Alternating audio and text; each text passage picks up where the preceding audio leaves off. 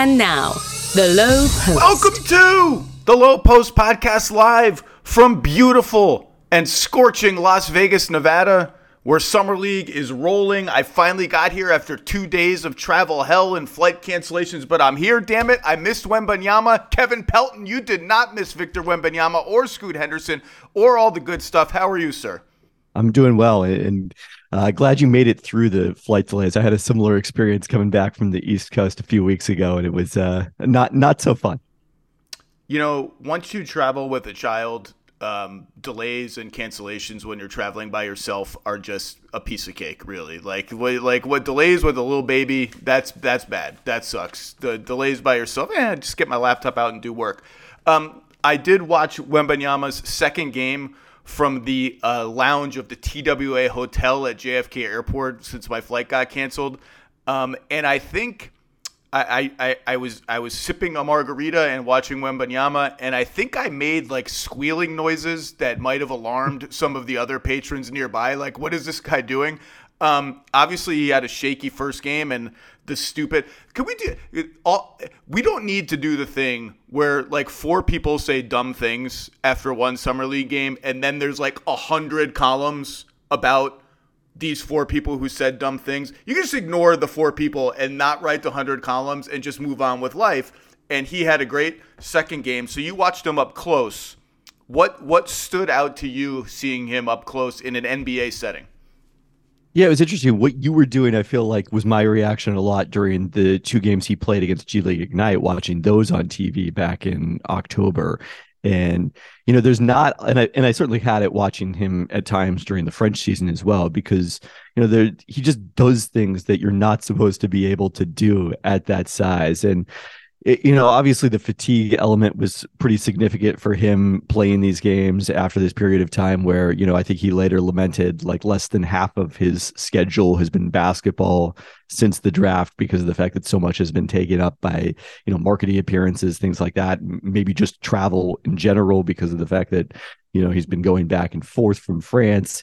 And the other element was, I do think, and this maybe surprised me, that there maybe was some degree of nerves, you know, playing in front of a large American audience for the first time. You know, the G League Ignite show exhibitions back in October, that was all scouts, basically. It wasn't like a lot of fans. That was what generated the excitement and hype among fans. And it felt like even the start of the second game was a little bit like that. He had 2 points in the first 12 minutes. Missed a couple of free throws the first time he got to the line, which was a bit of an issue in general on Sunday. But then he blocks a shot, gets out in transition for a dunk, and everything starts going from there. And what I really think we saw in the fourth quarter that I hadn't maybe gotten a chance to appreciate in the limited French league action I saw from Wembanyama is the competitive juices getting flowing when they forced a 24-second shot clock violation, in large part thanks to his defense late in that game, hits a 3 to pull them within 1. Ultimately, they end up losing that game, but still we saw like he was serious about winning in a game that no one else really cares who won or lost. Yeah, that stood out. A subset of that was his inviting contact on rolls to the rim, on, you know, when he's the screener and dribble handoffs, like just going through guys. And he gets knocked backwards because he's skinny, but he's like, if you're going to knock me backwards, that's fine. I get to go to the line a couple times. You mentioned the block shots, and I know it's not sexy. Everyone wants to talk about the three-point shooting and the dribbling and all the guard skills that he has. And we're going to see, like, we saw a lot of that, and we can talk about that. I've been saying since the first time I saw this dude play, the defense is what is going to stand out immediately. He's going to come into the league as a very good defensive player. And just, I know like he's going to get bodied now and then on the glass. Like he's got to really be diligent boxing out because people are going to try to shoulder check him, you know, run from behind him, shove him out of the way. On the other hand, he's so goddamn tall. He had that floater that he missed on the left baseline, and he ran all the way under the rim and out jumped everybody and got it back for an and one. It was like, oh my God. But I think his footwork is already pretty good, like defending pick and rolls in different ways. We saw the Spurs use him on power forwards instead of center, so he was defending the perimeter. And although that maybe isn't the, you know, ideal shot blocking role for him, he covers so much space in the passing lanes out there that it's like, what am I supposed to do here? There are just these arms everywhere all the time, and he still impacts the game that way, closing out. I think he's just going to walk in the door as I'm not going to say top whatever defensive player, but I wouldn't be surprised if the first month of the season everyone is like, oh, offensively he's shooting 41% and it's like not going as great as we thought, but oh my God, he's leading the league in blocks or something like that. What stood out to you about his defense? No, I think that's absolutely right. And how I felt about him kind of the entire way, like especially early on. And, it sounds like the Spurs were encouraging this, particularly in Summer League. He's going to be exploring the studio space on offense. What can I do? What am I capable of here? I mean, he shot a one-legged floater three to try to get within one in the late stages of this game. Most guys 6'5" don't attempt that, let alone guys who are 7'5". And that, I think, to your point, that's what gives him the ceiling of being perhaps unlike any player we've ever seen, which is not a reasonable expectation for him, particularly early in his career. But the floor is set by the defense. That's what determines that. And that's why he is, even, if he's not going to be great offensively right away, still going to be a player who makes a difference in terms of winning and losing with the defensive element. You mentioned having him almost exclusively on power forwards element. And I think that's worth discussing for several reasons. Defensively, there were times it felt like he was just kind of there on an island and was maybe not able to have the impact. Like if I were game planning against Wemby at this point, like that would be my plan, is to basically, hope he's on my best shooter and sacrifice that shooter in the sake of everybody else is playing 4-on-4 and Wemby isn't involved. To draw the Spurs connection, like for a bit, that's what people did with Kawhi Leonard when they were so terrified of him. They would try to arrange their offense so whoever he's guarding is just not involved at all. But that sometimes meant sacrificing like your best player. But that's how scared people were of him. This is a totally different thing. So you're saying you would aim for that? Like you go over here and just stay over here, please. Because Kawhi is good as a help defender, very good as a help defender, but also a lot of his, defensive value is his one-on-one defense. Whereas in Wemby, it's much more about the help defense than it is, his on-ball defense necessarily. But yeah, like I think of the Packers used to always do this against the Seahawks in the Richard Sherman era, that Aaron Rodgers would not look his direction whatsoever. He was just like, you're going to be out there covering one-on-one and I'm going to be going to the other side of the field, which I don't know that strategy necessarily worked very well, at least when they were playing those games in Seattle, but that was the approach they took. I think if you're looking for how he can impact games in that role, Robert Williams in Boston is probably the ideal comparison in terms of the much ballyhooed defensive shift midway through Ime Udoka's one season as coach, where he starts defending power forwards, but he's helping aggressively off of them so that he's there at the rim, while Al Horford is the one defending centers and at the point of attack and pick and roll.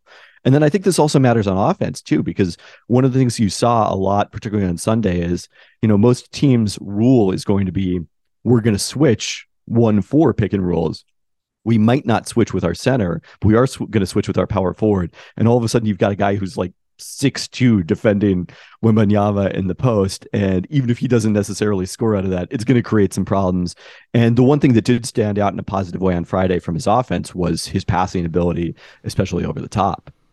Yeah, you mentioned the switching on defense that he faced, and I was really happy to see, first of all, when those switches happened, and no, this is Summer League, right? So you don't know how much of this is going to carry over. When those switches happened, the defense reacted like, oh, this is a problem. Like they shaded help toward him right away. They did not disrespect him and say, you know what, we don't think you're physical enough. You're going to settle for a 14-foot fadeaway over our 6'3" guard. They were like, this is a problem. We're scared.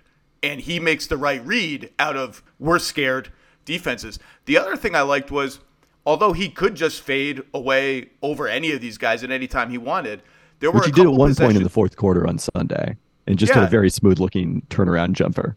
But there were a couple of, like, there's a difference between fading away for a 16-footer and kind of doing what Jokic does, which is like pivot, and just like get to a comfortable little 8-foot hook shot or floater. And he had a couple of those where I like that you at least kept the space that you had earned. You didn't surrender any space. So you got close to the rim and made it still an urgent situation. There was another play. This is the feel stuff.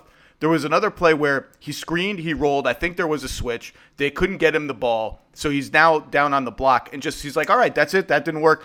Comes out, sets another screen, pops for a three. And the defense is like, whoa, he was just over here. He's over. And it was an open three on the left wing and he made it. And the passing, the versatility, like, the guy is, it's like the offense might not be as efficient as people hope right off the bat, but I I have not seen one thing.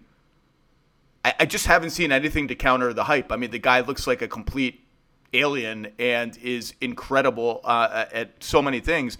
And defensively, the guy who reminds me most of is Giannis, honestly. Like, the combination of speed and length and the ability to just be, like, everywhere all the time. Just a bigger, probably not quite as quick, but pretty damn quick version of that kind of player. Like, he's just everywhere.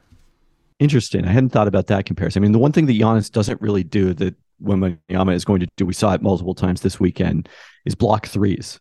And that's an element that Robert Williams maybe is, again, the best comparison. That's a guy who blocks a lot of threes. Mark Williams in Charlotte does it a fair amount. And then Matisse Thybulle among the shorter Chris players. Boucher.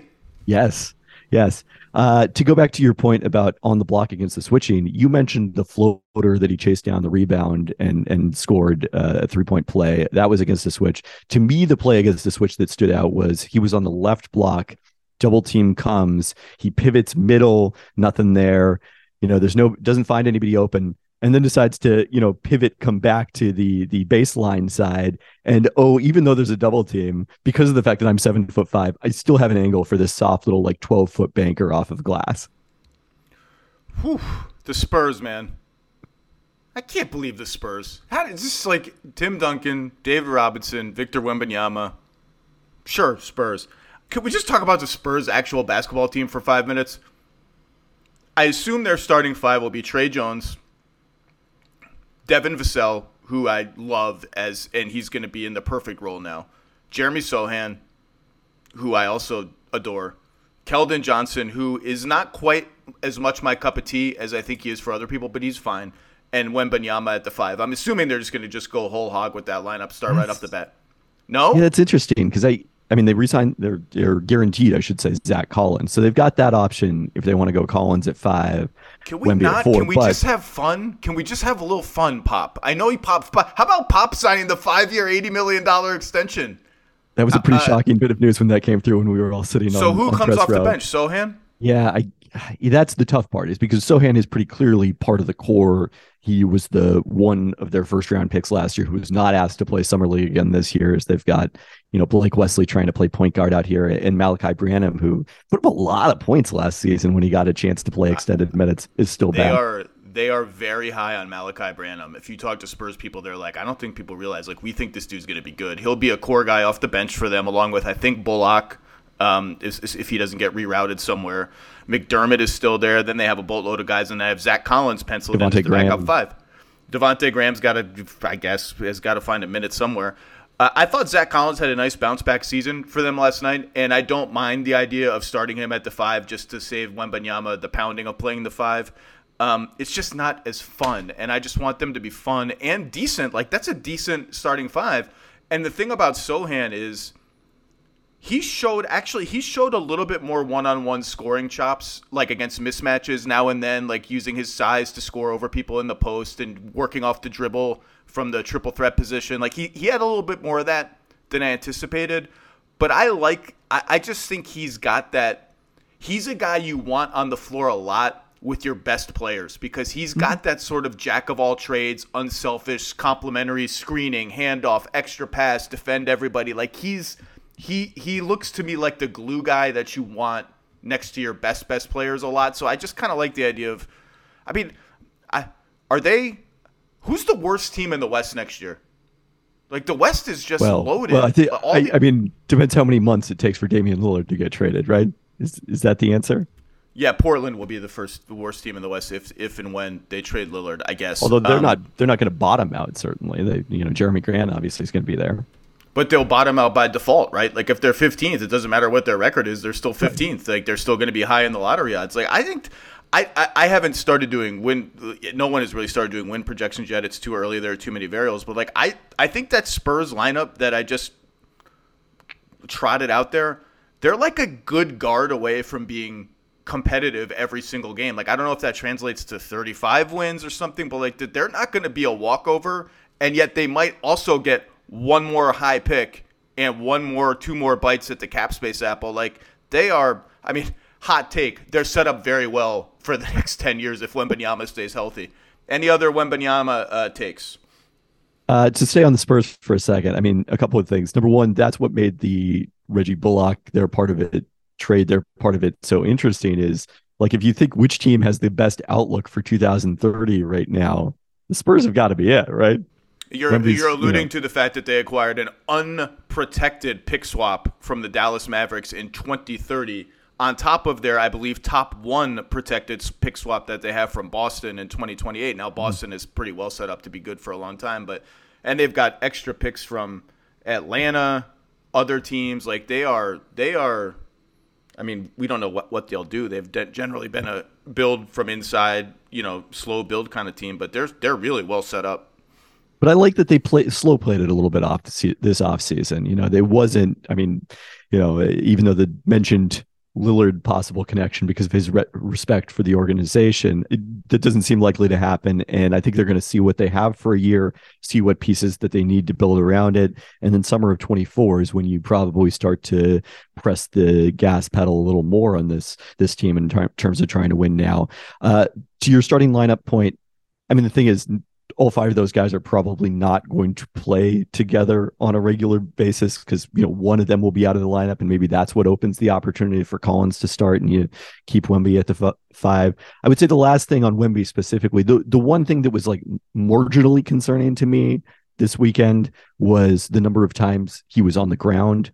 I think that's probably more a function of fatigue and that element of it than necessarily the NBA players, that he's playing against, because we did not see that a lot from him watching him in France or even in those Ignite exhibitions. Yeah, he had a couple of jump shots where guys ran into his landing space and he fell over. That we saw a lot.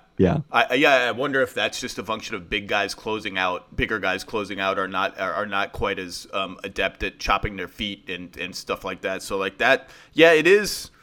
Those landing spot things, whether they're illegal, not illegal, clean plays, like those are always the ankle. That's what worries you about those plays. All right, let's switch gears because freaking Spurs, man. Well, usually they're on the other end of those plays. No, I guess on those plays, yeah. Usually they win the lottery in the exact year you want to win the lottery. Unbelievable. R.C. Buford in his blue chair. Unbelievable. Look it up for people who don't know. Pop just grinning in the stands. 5 years, $80 million. I get to coach this kid. Schedule's get my secretary to schedule all the dinners and the wine sessions for post game on the road trip. Unbelievable. Passion, drive, and patience. The formula for winning championships is also what keeps your ride or die alive. eBay Motors has everything you need to maintain your vehicle and level it up to peak performance. Superchargers, roof racks, exhaust kits, LED headlights, and more. Whether you're into speed, power, or style, eBay Motors has you covered. With over 122 million parts for your number one ride or die, you'll always find exactly what you're looking for. And with eBay Guaranteed Fit, your part is guaranteed to fit your ride every time or your money back. Because with eBay Motors, you're burning rubber, not cash. With all the parts you need at the prices you want, it's easy to make your car the MVP and bring home huge wins. Keep your ride or die alive at ebaymotors.com. Eligible items only. Exclusions apply.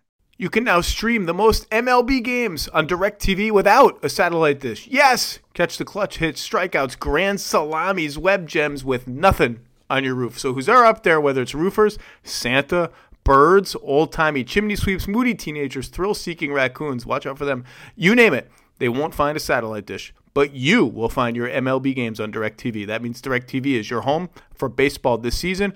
Root with nothing on your roof. Yes, stream your team. Call 1-800-DirecTV or visit directtv.com. Sign up today. Claim based on total games carried on sports networks. Sports availability varies by zip code and requires choice package.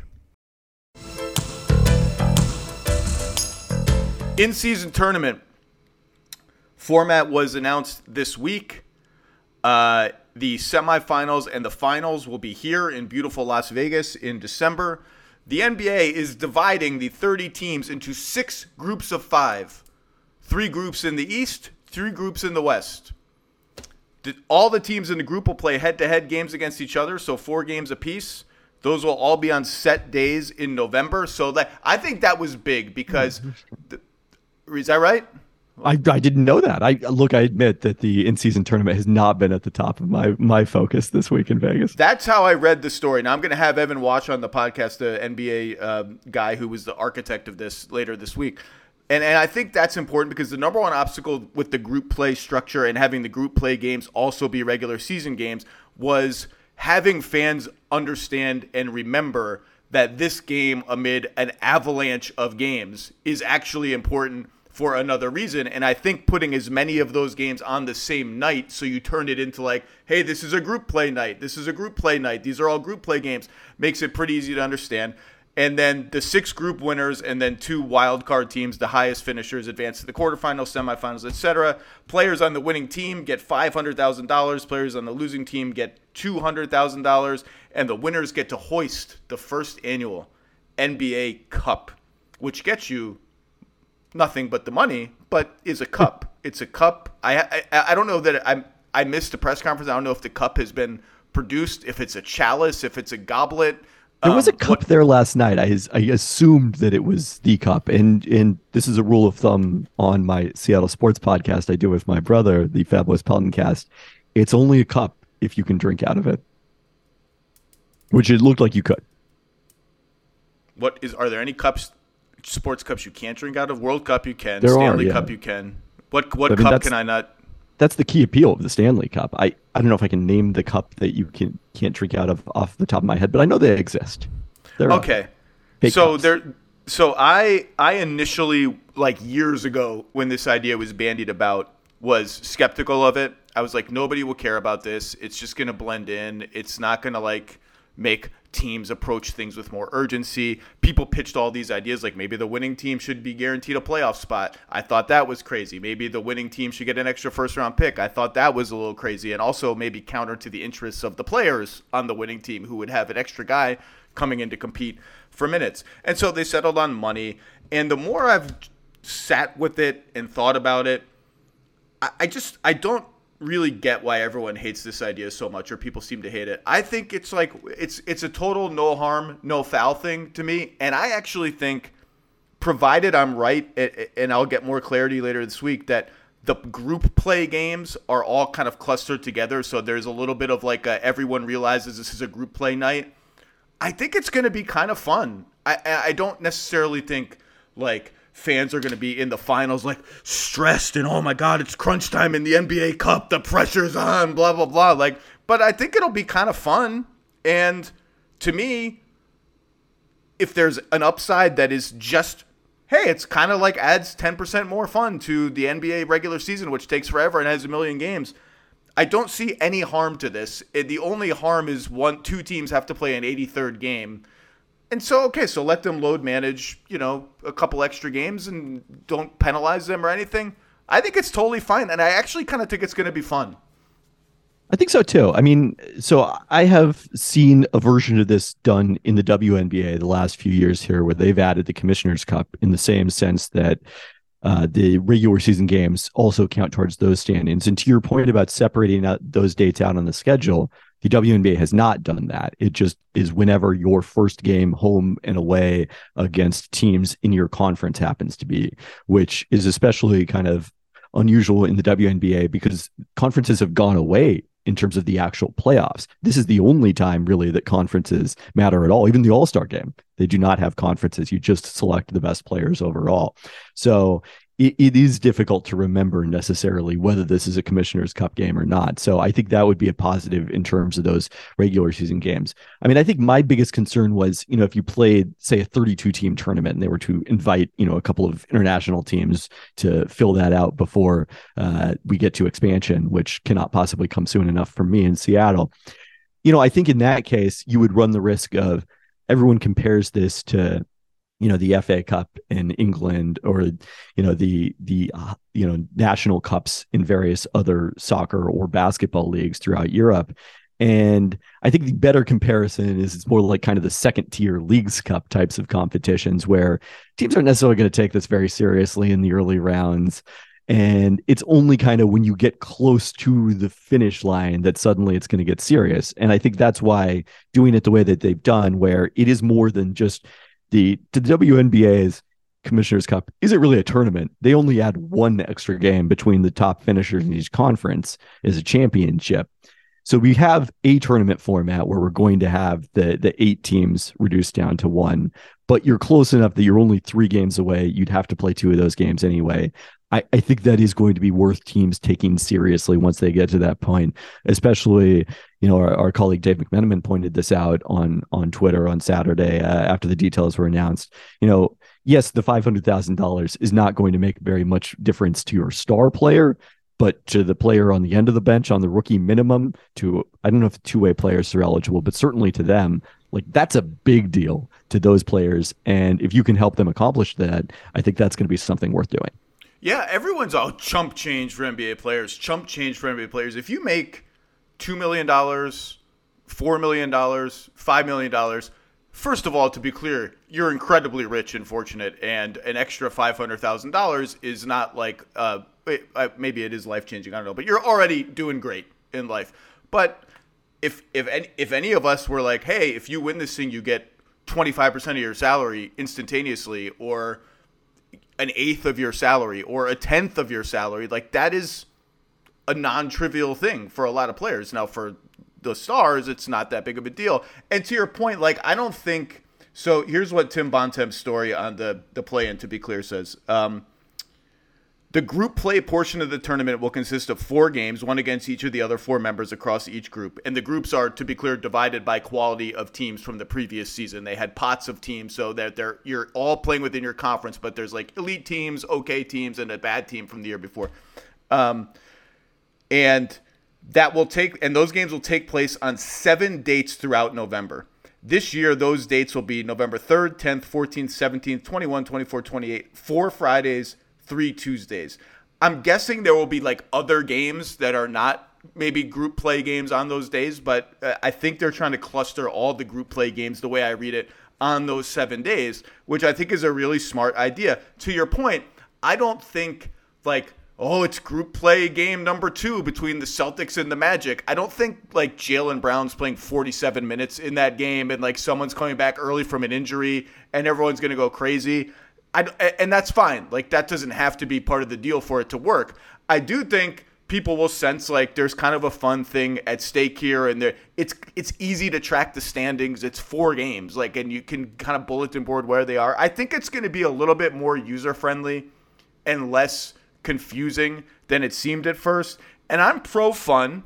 It's going to be fun. Like, the semifinals and the finals in Vegas will be fun, and the NBA Cup, cool, let's try it. What's no harm, no foul. I will say this, though, Kevin Pelton, and I'm going to sound like old man yells at cloud.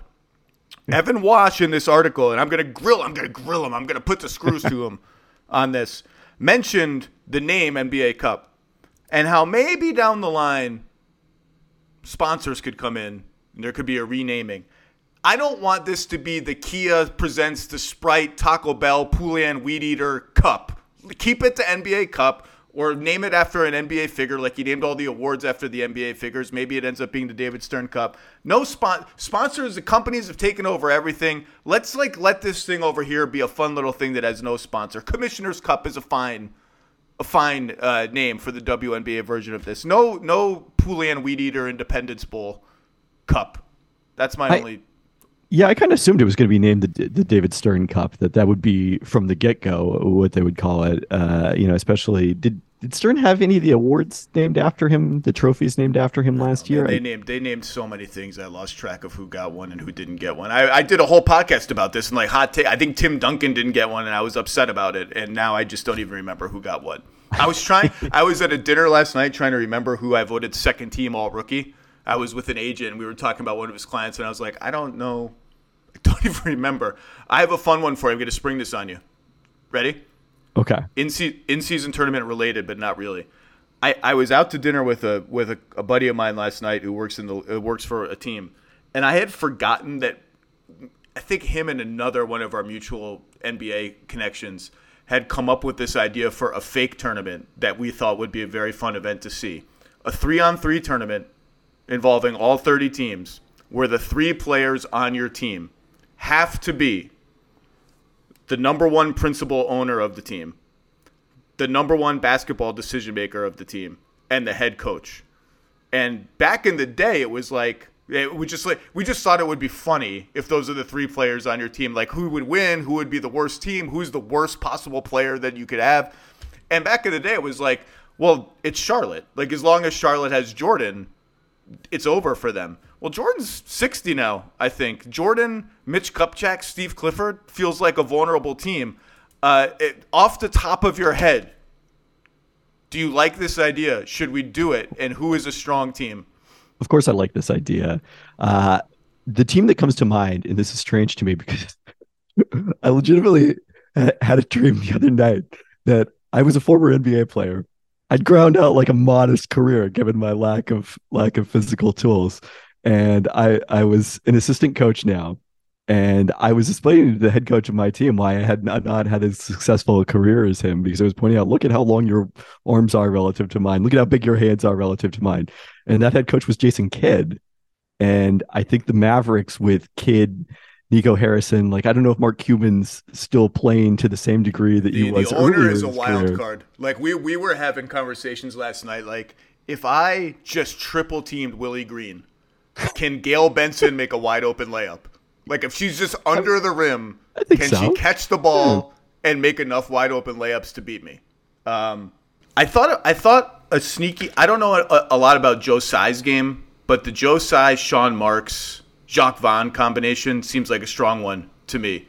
Wick Grousbeck, I think, at least is very competitive and feisty. Him and Brad Stevens and Joe Mazzulla, that's a strong team. Those might be my two betting favorites, unless Michael is still good enough and still insane competitive enough that he would just be like, no, I'm single-handedly winning this for us. And still the principal owner is he has reached agreement to sell the team. I think that's the other wild card here. Your producer Dan points out Matt Ishbia was not that far removed from playing as a walk-on in college. I think you're right to hone in on owner is the biggest variable. Golden State, especially if like strong Joe team. Lacob still plays, but especially if Kirk Lacob got to play. I've played with Kirk, and you've got Steve Kerr and now Mike Dunleavy Jr. in that GM spot. Not that Bob Myers was any slouch. I've also played with him, but that team also comes to mind for me. I think it has to be Joe Lacob. I think we have to just have no exceptions. It has to be the number one guy listed as the first governor of the team. I don't know if Steve can move around well enough anymore after all the back problems, but does he need to? Yeah, his ability as a stand-up shooter is speaks for itself. I just thought this would be a fun idea. Those would be. There are some teams that are clearly going to be weaker than others. We had a whole discussion about would Vivek Ranadive derail Sacramento's chemistry because he wants to be the guy? Like, is he because he wants to take all the shots because he thinks he's in better shape than Mike Brown and Monty McNair? This is what you do in Las Vegas. Vivek is trying to have them play 3-on-2 is the joke here, right? Oh yeah, the 4-on-5 defense. All right, that's the end of my Zach Lowe Cup discussion. I think it would be a fun idea in doing Monster TV ratings. And we had a lot. If it's truly going to be the Zach Lowe Cup, don't you have to make the fourth player, make it 4-on-4, or maybe 4 players on a 3-on-3 team and the fourth player is the mascot?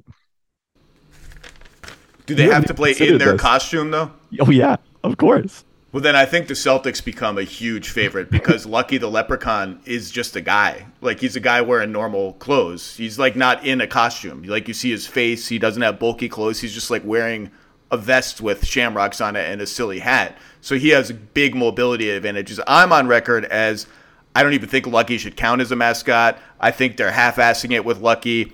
I just don't like Lucky. I'm sorry, Lucky. I'm sure you are a nice person. I don't like Lucky. I don't think he's a mascot. Because you got some, like, I don't know what Benny the Bull can do, like, in that costume, if he can even grip the ball. Set some mean-ass picks, though, Benny the Bull. Ram you with his horns. This is out of hand. I think this would be a fun idea. We had a whole discussion, like, can Jody Allen play? Like, Jody Allen, Chauncey Billups, Joe Cronin used to play in college. I think he's pretty tall. Like, but Jody Allen, can I throw her the ball? I don't know. It's like, can she guard anybody? Can I hide her on defense? Anyway. Shopping for Mother's Day is usually a challenge because you wait until the last minute. Shame on you, by the way. But Macy's Gift Finder makes it incredibly fast and easy to find the right gift just in time for Mother's Day. Whether you're shopping for your sister's first Mother's Day or your fashionista mom who loves to make a statement, Macy's Gift Finder has so many great gift ideas, you can easily pick out something special to celebrate them both. You can shop by price, anywhere from $25 and under to $100 and under. You can also sort by category like fragrance, handbags, more, or gift lists like for the mom who has everything, pre-wrapped gifts, gifts for grandma. You can find top brands like Studio Pro model Beats headphones, Polaroid cameras, and Samsung smart TVs. So what are you waiting for? Mother's Day is May 12th. That's very soon. It'll be here before you know it. Macy's has the perfect gift guide to make picking something for your mom easy this year. Head to Macy's.com/gift finder today. That's Macy's.com/gift finder.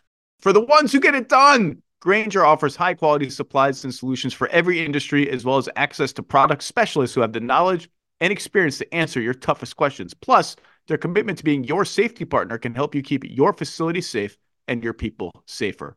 Call or click Grainger.com or just stop by. I asked you to pick one team that you thought their offseason had been under-discussed, or you found yourself outside of conventional wisdom a little bit on analyzing their offseason. Please pick that team. So I went with the Cleveland Cavaliers because I think this is an important offseason for them. This was their big opportunity to go out and add to this roster after putting it together with the Donovan Mitchell trade so late in the game last offseason and not really being able to do anything substantial with the trade deadline. They created the ability with the sign and trade involving Max Strus to basically spend almost all the way up to the luxury tax line. They'll be near that the next couple of seasons. And then you get potentially extensions for Donovan Mitchell and Evan Mobley. And, I don't want to say that that's your last opportunity to do something, especially in a league where I think teams change their fortunes now more via trade than they do via free agency. But obviously they're out the draft picks from the Mitchell trade, so they're not going to be able to take a big swing. It's just kind of reshuffling the pieces via trade. And they obviously targeted their need of shooting. They've upgraded dramatically there when you look at adding Strus, George Niang, and Ty Jerome. It was interesting talking to people in Vegas this week that there was some question about, I think, the value that they got on those deals. Strus considerably more than the mid-level on that contract. Niang 3 years, $26 million, and then LeVert 2 years, $32 million. Whether some of those were a little bit pain to try to address that specific need, and because of the fact that they had that ability to do so this year. I don't mind any of them, and I don't get the pushback. Like, Strus was getting the mid-level, which is right. 12 or 13, whatever it is. So you're giving him a couple more $1 million a year than that, which adds up to like 8 to 10 over this course of the deal. I think Strus is a good player.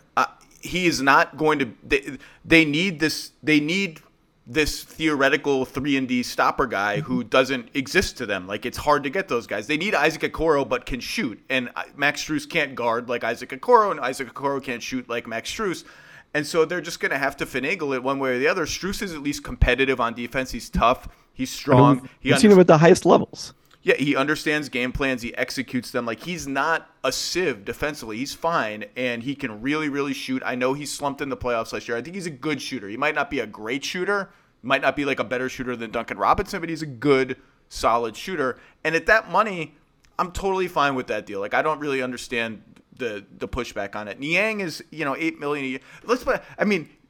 Are people? You said you were surprised at how many hot takes there were on Isaiah Stewart's 4 year, $64 million extension with the Pistons, which kind of came out of nowhere. Like, why did this happen today? It's the same deal that Strus got, and at least I'm pretty confident Strus can start on a playoff team with the right surrounding talent.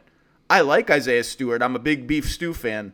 And I don't really mind that contract either, because I think that's what you're going to end up paying third big men now in the NBA. And maybe he's not going to be quite that, but I mean, it's the same deal. Are people mad about the Isaiah Stewart one too? I was traveling all day and did not see much of their pushback. I mean, mad is probably too strong, and people is an exaggeration for the number of people I managed to talk to about this deal, in the couple of hours after it broke last night.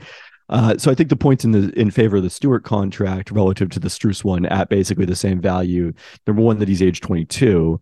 He's still super young. I put this in my reaction piece. He's younger than 4 guys that got drafted in the first round on on. Again, this is what I'm going to be saying. I got like 2 more years before I have to stop saying this about Patrick Williams and my never-ending quest to never, ever give up on Patrick Williams. We're down. So we still got 4 guys that he's younger than every. I'm running out of guys, though, in the draft. Yeah. Number 2, that his is starting a year later, so it's going to take more advantage of the 10% cap increases we're likely to see when the new TV deal kicks in. But to your point, yeah, Strus, like they weren't going to get a better 3-and-D guy than Max Strus this offseason. There was no chance of getting a better small forward to fill that need. You know, I think you do worry, are you going to need to play Okoro against some of the bigger wings because of the fact that Strus just isn't quite big enough to guard them? Because in Miami, he wasn't tasked necessarily with guarding the opponent's best perimeter player. Jimmy Butler was doing that. I honestly think that in time, a portion of those assignments are going to go to Evan Mobley when Jared Allen is on the floor. And so when Jared Allen is back there to protect the rim, things change if Jared Allen's resting, and it's like the Niang Mobley front court, and you need him back protecting the rim. I think Evan Mobley will be ready for that in doses, and you put Max Strus over on, you know, whoever Max Strus can manage to guard or hide on, or Al Horford even, or a guy like that, to use the Boston example of Brown and Tatum. You know, we'll see how often they do that. Yeah, it's not ideal. I think Niang at that money is fine. Niang's a really good shooter who moves his feet a little better on defense than I think he's given credit for, and can play with either, probably not both, but either. I mean, we'll see it at times. They'll go super big just to try it, but either Mobley or Allen. The concern is what it means for friend of the pod, Dean Wade. Yeah, Dean Wade. Oh, that was a somber Dean Wade. Oh no, I can't even bring myself to do the jingle because it's been a rough 6 months in Dean Wade land. I still have faith in you, Dean Wade. I still have faith. I can't do the jingle. I can't do it. I don't have it in me. And the LeVert deal, 2 years, $32 million. It reminds me of the D'Angelo Russell contract, which is like, clearly this is okay. Let's just bring this guy back. It's manageable money. He does. I know everyone's like he's a bad fit with Mitchell and Garland. Too many ball handlers. At times that's true. At other times, like the only playoff game they won against the Knicks was because of Caris LeVert's ability to handle the ball and set screens and work as a sort of middle playmaker in that sense. Like, it's not bad to have a lot of guys who can do stuff with the ball. His shooting hasn't gotten to the place you hoped it would be if you're Cleveland. It's a totally tradable contract if he has a decent year and somebody needs an extra ball. And like I like all the deals for Cleveland. I had them as a clear one of the winners of the offseason.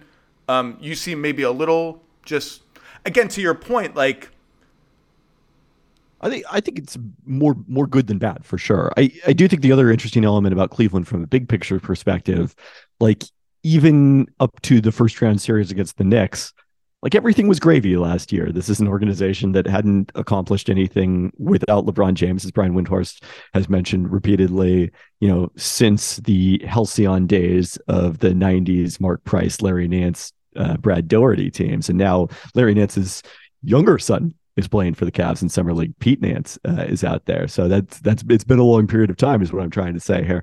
And this year, there are going to be real expectations. And if they don't win a playoff round, I think it would be considered a little bit of a disappointment in Cleveland.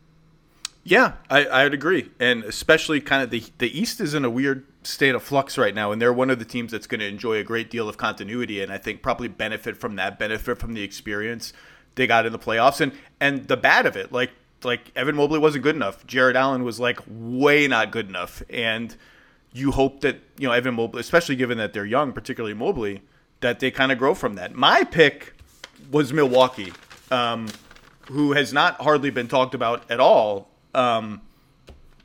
largely because I think they stood pat. They brought back Chris Middleton on a 3-year, $100 million deal with a player option. I thought that was really good value for the Bucks. He wasn't the same guy last year, but he was pretty good in the playoffs, 24, 6, and 6 on good shooting. His pick and roll numbers in the playoffs, like I wrote about how the volume of his pick and rolls went down and how that had become their signature play when they won the championship, Middleton, Giannis, pick and rolls, and how we had seen less of those. I looked it up today. The efficiency of them when they did it was like off the charts awesome in the postseason, which is a great sign. They brought back Brook Lopez. Definitely the Rockets thought they had it It didn't have it, and Brook Lopez on a 2-year deal is totally fine. Malik Beasley necessary. At the minimum. Not just fine. I mean, the money is fine, but having him is necessary because how were they going to replace him? If you have Giannis with 2+1 left on his contract, eligible for an extension in September, you can't take a step back. You have no means to replace these guys. Like, they were kind of trapped into bringing these two guys back. And I think given that they were trapped like that, they got them on deals that are not long and not damaging in any possible way. Beasley at the minimum is awesome. Jay Crowder comes back after doing nothing for them last year.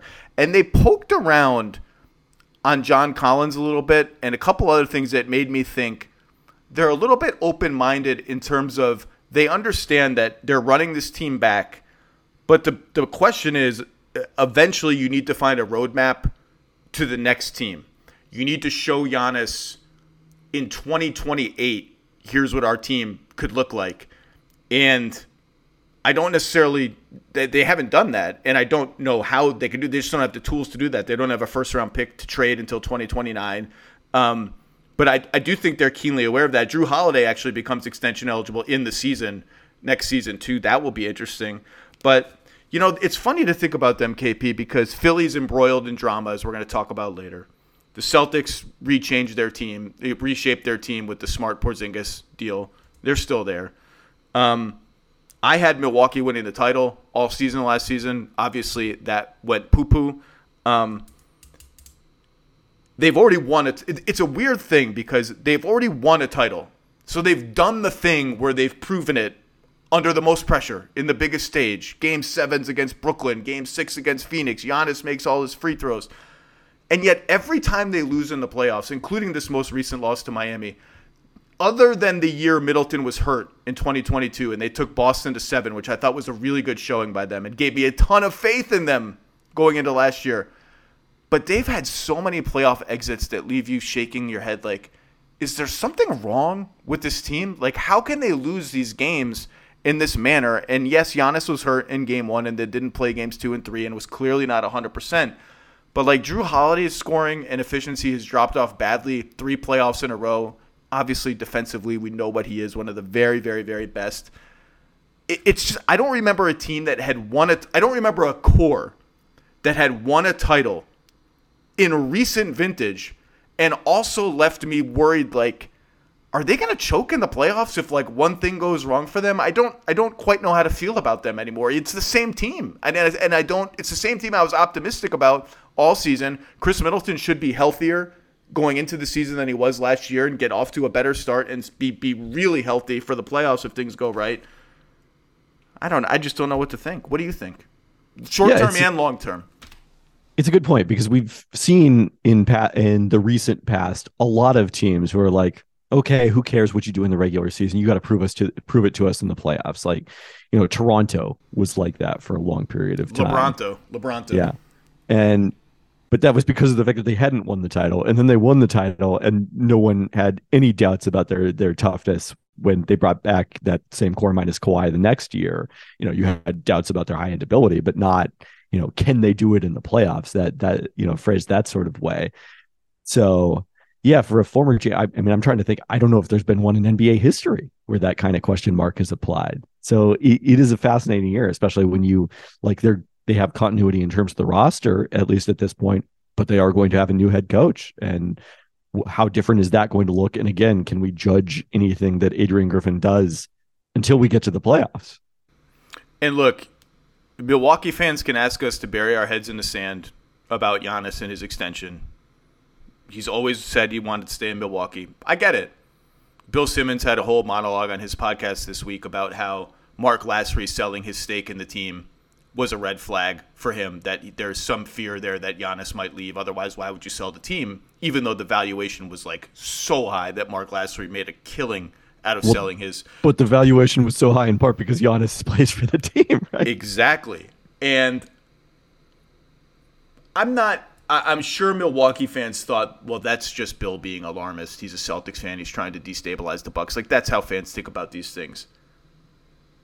If you don't think there are people within Milwaukee's brain trust that are scared Giannis is going to leave at some point in the middle of his career, you are wrong. That is a fear that exists, not in all corners of the Bucks brain trust and organization, because he has been so loyal, because they have won with him. They did right by him with the Drew Holiday trade. But almost every team, other than probably Denver, operates with an umbrella of fear that if things go badly, this dude could leave and we're screwed. And look, they're getting older around him, and I don't know what young talent in the pipeline is going to hit. Maybe Marshawn Beauchamp makes a leap this year. They just put AJ Green onto a standard contract. He can really shoot it. They're clearly looking around, I think, for ways to get more athletic. The kid they draft, Andre Jackson from UConn, is an example of that. So maybe they'll hit some of those, but the roadmap is a little murky, and that's just what happens to championship teams. You have to kind of get older to win championships and trade your picks to win championships, and so the roadmap is a little murky. That's all. Yeah, I mean, it would be malpractice for them not to be worrying about the possibility of Giannis leaving. Now, you don't want to do that to the point where you suddenly become so short-sighted in your moves that you actually cause him to leave because of the fact that he looks around and says, how can we possibly win this going forward? Andre Jackson Jr. generated a surprising number of takes here, talking to people. I loved watching him play at UConn. It was absolutely the kind of guy I want on my team in terms of the winning plays. The shooting has remained a struggle so far during summer league, and maybe hasn't been able to do as much with the ball in his hands as I kind of expected based on what we saw at UConn, where early in the season he was their de facto point guard.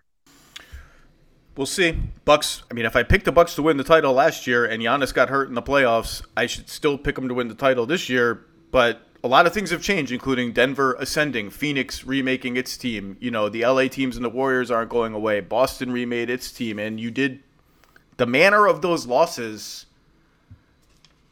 it's just disturbing. And it makes you think, like, is there just something off kilter when things get tight? All right, let's switch to Dame. The Dame Harden landscape of unhappy guards, the nexus of unhappiness. Joe Cronin yesterday spoke at Summer League while I was on a 3-hour layover in Salt Lake City about this could, if it takes months, it takes months. I hope that's how he said it, but I don't think he said it that way. That this could take a while, that it would be very helpful if Damian Lillard opened his wish list beyond a singular team, the Miami Heat. And that this could take a while. And the buzz going around Vegas is they are not entirely bluffing when they say, if he's on our team in training camp, he's on our team in training camp. We're okay with that. Maybe they are, maybe they're not, but that's certainly what they're signaling. And clearly there's been no progress at all, so to speak of, with the deal with the Heat. And so just here we are. I don't want to debate who's right, who's wrong. I think everybody's right, and I did this last week. I don't want to debate the available packages and fake trades. I've already done that. What's interesting to you about this? And I know you had – I asked you, is there a Dame take or a Dame opinion you have that you don't feel like has been aired or you haven't said? So I guess start there.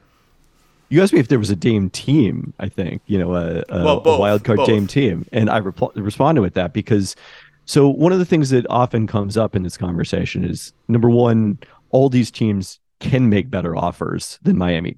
And yeah, that's great. They have to make the offer. A lot of people can do things.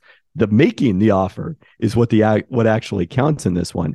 And the reason, if I were a team that were not, I can't say on Dame's list because Dame's list is one team, but a team that we feel like Damian Lillard would be amenable about getting traded to, and a team that's capable of contending for a championship right now, my fear would be, okay, let's say I trade for him and we're competitive, but we're not a championship contender. 2 years passes. Damian Lillard, in a place he did not want to come, on a team that is not yet contending for a championship, says, I want out of here. And now all of a sudden you're trying to trade him, I believe, 2 years would be 35 right at that point. On an expiring $60 million deal, or during the last season of he'd have 2 years left, right? I guess. Okay.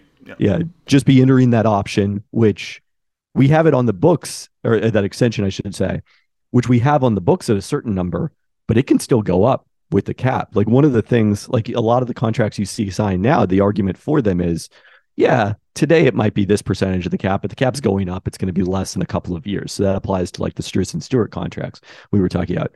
Because of that Dame extension, he won't necessarily get bumped up all the way to the 40% max or the 35% max in the next cap, but he can certainly get very close to it. So the rising cap actually increases Dame's extension, and he probably won't still have been a top 10 player the previous year as he is right now. So I think you're going to be trading him at a loss if you have to retrade him in 2 years. So if that possibility exists, you have to be good enough to win a championship right now for that to make any sense whatsoever as a move. And, look, I know the list is one team, but teams sometimes have to, if you really want Damian Lillard, if you're that team and you really want Damian Lillard, like I would use Boston as the best example. And I'm not saying they want Damian Lillard. Everyone knows that they have a fake trade package, Malcolm Brogdon, Robert Williams, 3 picks, 3 swaps, whatever, that can compete at the very least with what Miami's best offer is, if not exceed it. Probably exceed it, but, 6 of one, half dozen the other. Not Jaylen Brown. I keep saying this. I just don't think that trade makes a ton of sense for either team. I think it makes actually a little bit more sense for Boston, this theoretical Jaylen Brown, Damian Lillard swap, than it does for Portland. But I don't see that happening. Jaylen Brown is going to get the Supermax. As I said last week, I think they're haggling over the fringe stuff, trade kickers, things like that. But if you're a team like that, any team, pick a team, I don't care. Like, you're going to get a chance to meet with Damian Lillard. That's going to be part of the process. The Blazers should let you meet with Damian Lillard and his agent and, try to sell him. Like, if you're a good team and you have confidence in your infrastructure and you think you can actually take a shot at it for multiple years, not 1 year. This isn't Kawhi who's an expiring and you got to win the title that year and he walks. Try to sell yourself. Bet on yourself as a team. Bet on yourself can apply to teams too. That'll be interesting. The Miami offer, what's your take on the theoretical best Miami offer? I have described it as palatable, which I think is better, by which I mean it's better than it has been made out to be. And to be clear, the theoretical best Miami offer, which who knows if it's on the table, if you're the only team on the list, you don't got to put your best offer on the table. But it's Hero, pick another high salary from their high salaries. I amend the Thunder pick that I owe so I can throw in three firsts, unprotected, 24, 28, 30, I think, or something like that, whatever they are. Jovic, Jaquez, so my 2 most recent first-round picks. That's a lot of stuff, and those Heat picks far out. I know everyone assumes the Heat will be amazing as long as Riley's there. They've had down years before. The problem is, if you don't like Hero, and it doesn't appear that they really love Hero, so you flip him into another pick. So now I can spin it to my fans like, hey, I got 6 first-round picks. I keep getting stuck on if they want a player, who's the player? And if Hero would be the player, like the young building block player, and they're already well stocked with guards, so maybe they don't want another guard. Who's the player? And that's where I haven't really been able to answer that question of who's the player, who's the Mikal Bridges of this trade for them. I don't Maxey is an answer that has been used by lots of people. We can talk about the 3-team trade where all of this gets wrapped up together with the Clippers, the Sixers, and the Blazers. I think there are workable versions of that for sure, where Harden goes to the Clippers, Dame goes to the Sixers, a whole boatload of stuff, including Tyrese Maxey, goes to Portland, and maybe a Norm Powell or something comes to Philadelphia. I don't know, something like that. I think there's workable versions of that, but I haven't but Maxey's a small guard too, and he's better than the small guards Portland's got. Maybe Scoot looks like he's going to be a stud. I haven't found the player. You know what I mean? The guy that is going to be my Mikal Bridges. I do wonder to what degree the excitement about Maxey relative to Tyler Hero, and I think the one big difference is Maxey, I think, is capable of playing point guard, and Hero isn't. And that, I think, makes it a lot more palatable to be a small guard, although Hero is bigger than Maxey. I wonder how much of the relative excitement is the fact that Maxey is still in the last year of his rookie deal, and his salary could be anything next year, even though we know it's probably going to be a really large salary, whereas Hero already is locked into that salary, and we're thinking of it at that number. And contracts change the way that we think about players, not just about the contract, but about the player themselves, probably more so than they should. Who that guy is, I don't know that I see it. I mean, I think if I were running Portland. The Mikal Bridges is not out there. That deal is not happening because of the fact that Damian Lillard is not Kevin Durant. I don't know if I would be as concerned with that because I already have the guy that is the guys that are my North Stars in Scoot Henderson and Shaden Sharp. I think that's what gives them the ability to make a deal that is heavy on picks and light on current talent in return, especially because if those are your two guys and they're, 19 and 20 or whatever Scoot and Shaden are, we shouldn't be trying to win right now. We should be accepting that there's going to be another year or two of hopefully will be fun, will be very exciting. Look, I'm saying this is someone, a lot of people don't have anything invested in the Portland Trailblazers future. That's where I go watch games. I do have something invested, and I would feel a lot more comfortable going to games next year without Damian Lillard there, knowing that Scoot and Shaden are going to be really fun to watch, even if it isn't necessarily translating to wins. Yeah, I think Hero has become underrated because the Heat made the finals without him, because he is a defensive liability. I think he's a very most teams aren't trying to make the finals. Like, we spend all this time talking about, well, is that enough to win at the highest rounds of the playoffs? Like, only a few teams get there. That's the point. That's why they're the high rounds of the playoffs. Yeah, I think he's become underrated. He's a very good offensive player who can do a lot of things offensively, and he's an elite catch and shoot 3-point shooter. I mean, over 40% every year, sometimes by a lot. And actually, I've said this before, like, I like it better when he reorients his game towards being a little bit more Klay Thompson and a little bit less, I want to be point guard Tyler Hero. But the fact that he can do all of those things at a decent level, I think he's a really interesting offensive player. Like, I comped him when I wrote a piece about Tyler about a year ago, and I comped his upside to, I think he could be like a CJ McCollum type of scorer who's never an all-star, but is a really good player and can be the third best player on a great team if you have the right pieces around him. And I think that's like a good player. And maybe that strikes people as like wildly optimistic, but if you look at the numbers, it's not. Like, he's already a 20-point scorer. He's a good passer. He's a good shooter from mid-range and from three. Okay. Now there's suspense. Like, my assumption all along was this will be a long, drawn-out process. And I'm sorry, Dame, but that's the trade-off you made when you signed an extension with Portland, is this does not get to unfold on your timetable. But my assumption, and I guess if you ask me to bet now, would still be that it just takes a while and Portland extracts enough out of Miami that everyone can be happy. And the Heat will certainly fight to keep Jaquez, who's a win-now player, and fight to keep a swap or a pick. Like, that stuff matters. My assumption has been that that's where we'll end up. But every day that goes by, every week that goes by, like, who knows, right? But I don't know. If you were a betting man, would you still bet on the Heat? I would, for the reasons I laid out at the start of this. And I would say I don't think that they're bluffing. Like, certainly everything that Joe Cronin said yesterday is what you're hearing from everyone behind the scenes, that there's no traction with other teams, that, that this could take months, that they're happy to wait this out, and they don't feel comfortable making the Miami offer, at the very least as it is right now. I will say it's one thing to say that on July 11th.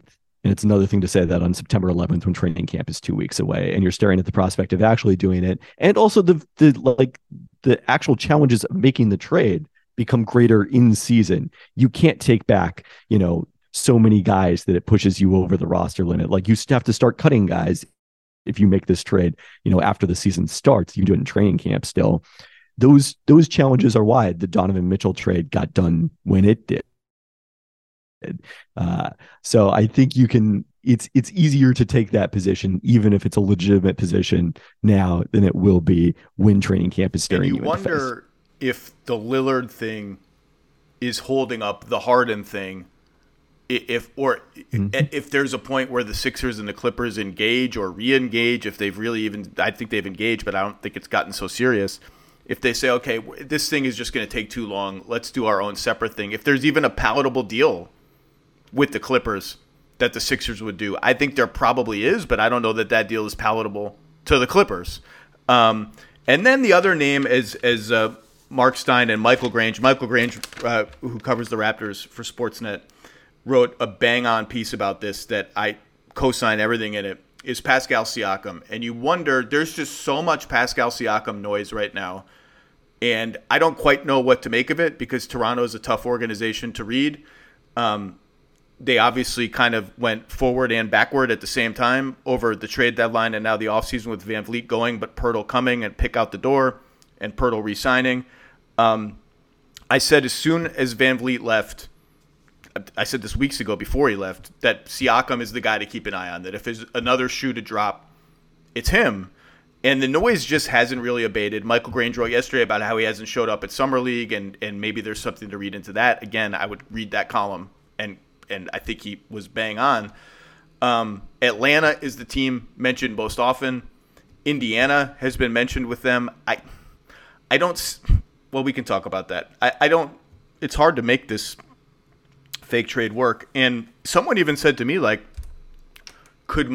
if the Dame thing – Miami can't get Dame, would they end up going after Siakam with a similar package? That's a weird fit to me, Butler, Siakam, Adebayo, but talent is talent.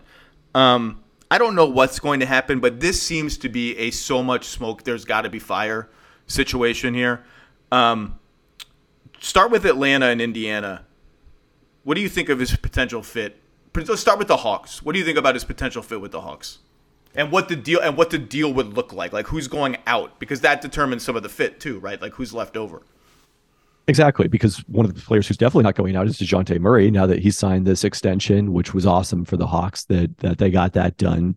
But that flip made sense to me to some degree in terms of Toronto gets the ball handler that they need without Fred VanVleet. Obviously, they signed Dennis Schroeder as a replacement, but that's.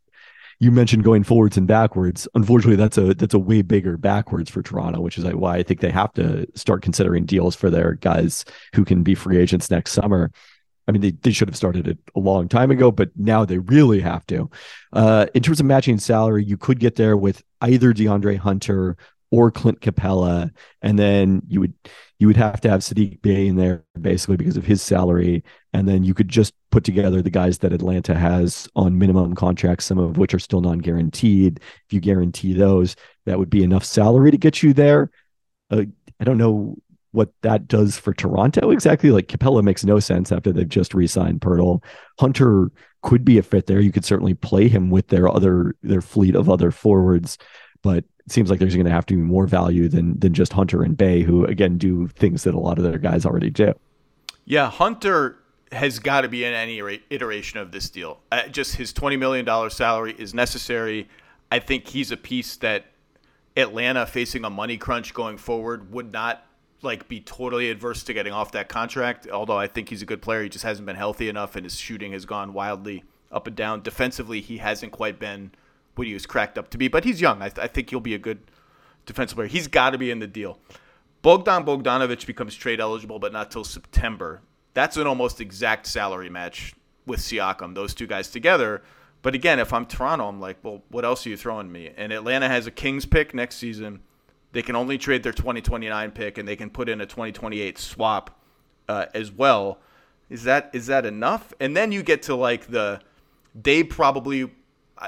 this is not reporting. This is me gaming this out, to be clear to listeners. I'm not reporting any of this. I have not had these conversations with the Hawks.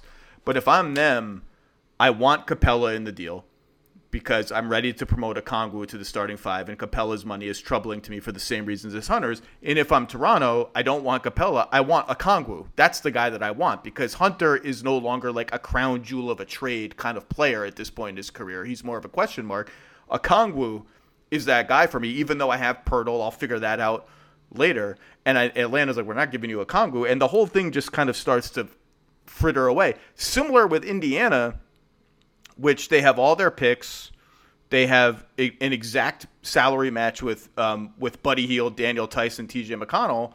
But the Raptors are going to be like, well, we want Mathurin or Jarris Walker, who you just drafted. And the Pacers are going to be like, no, we don't want to give those guys up. That's why we're giving you the picks. And that one kind of falls through to me too. And if he doesn't want to be in Indiana, he's an expiring contract. That's also a part of it. I don't know that he does or doesn't, but I just keep hearing Atlanta, which makes me think maybe he's not amenable to being in Indiana.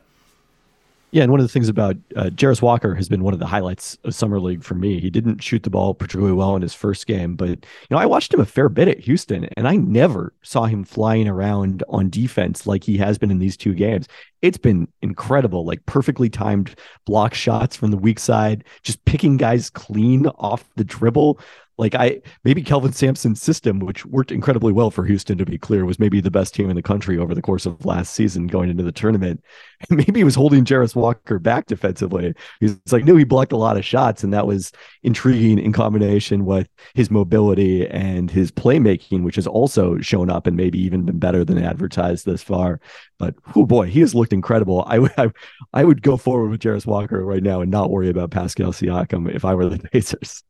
I don't think the Pacers' interest level is quite where it has been reported to be. Let's put it that way. Do you have a wild card Pascal Siakam team before you go to Las Vegas International Airport and play the slots?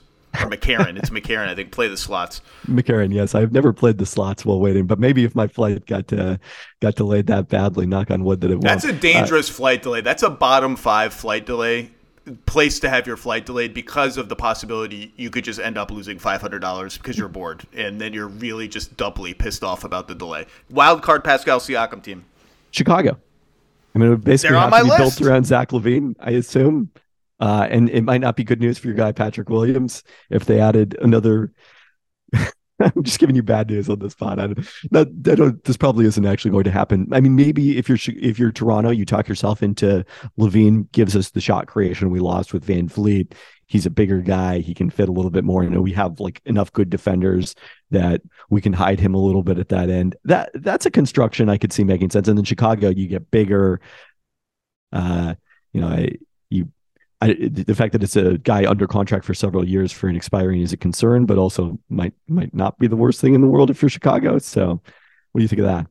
I have floated on this podcast before when we were doing fake Zach LaVine trades.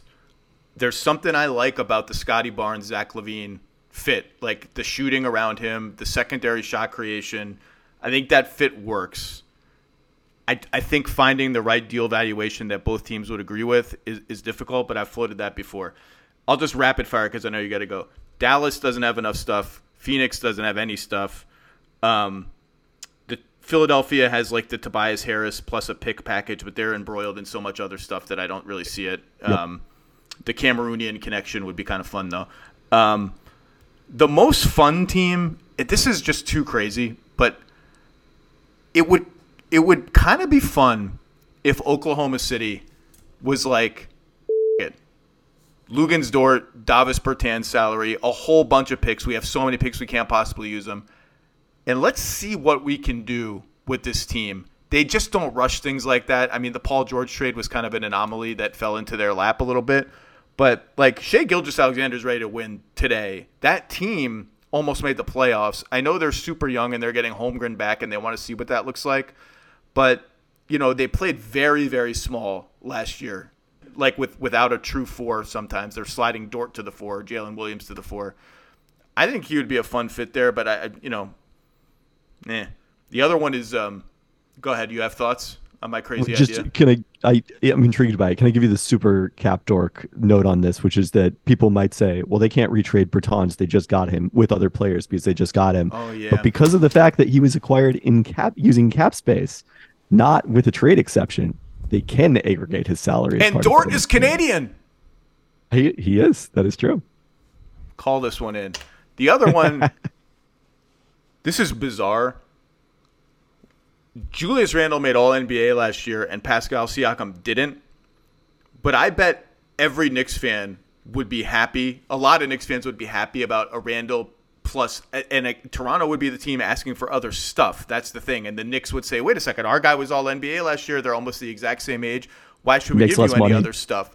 Makes less money. But his playoff performances have been concerning for multiple seasons now, Julius Randle's. The teams would haggle too much, but I kind of like an idea built around that construction. I know RJ Barrett is also on their team and is Canadian. I don't think that really makes a ton of sense. Those are my wild card teams. All right, go play the slots, Kevin. I don't think I'm going to try my luck this time. Kevin Pelton, the Pelton cast. I didn't even realize you had already graded the Isaiah Stewart extension. So Beef Stew's deal is up. You've graded every goddamn move of the offseason. Go have a beer, win some money, save travels back to Seattle. And who knows, maybe in 5 or 6 years or 4 years or 8 years or 10 years, we'll be talking about the Seattle TBDs. I'm hoping closer to in the 4. NBA. Yeah. Thanks, KP. Thanks for having me.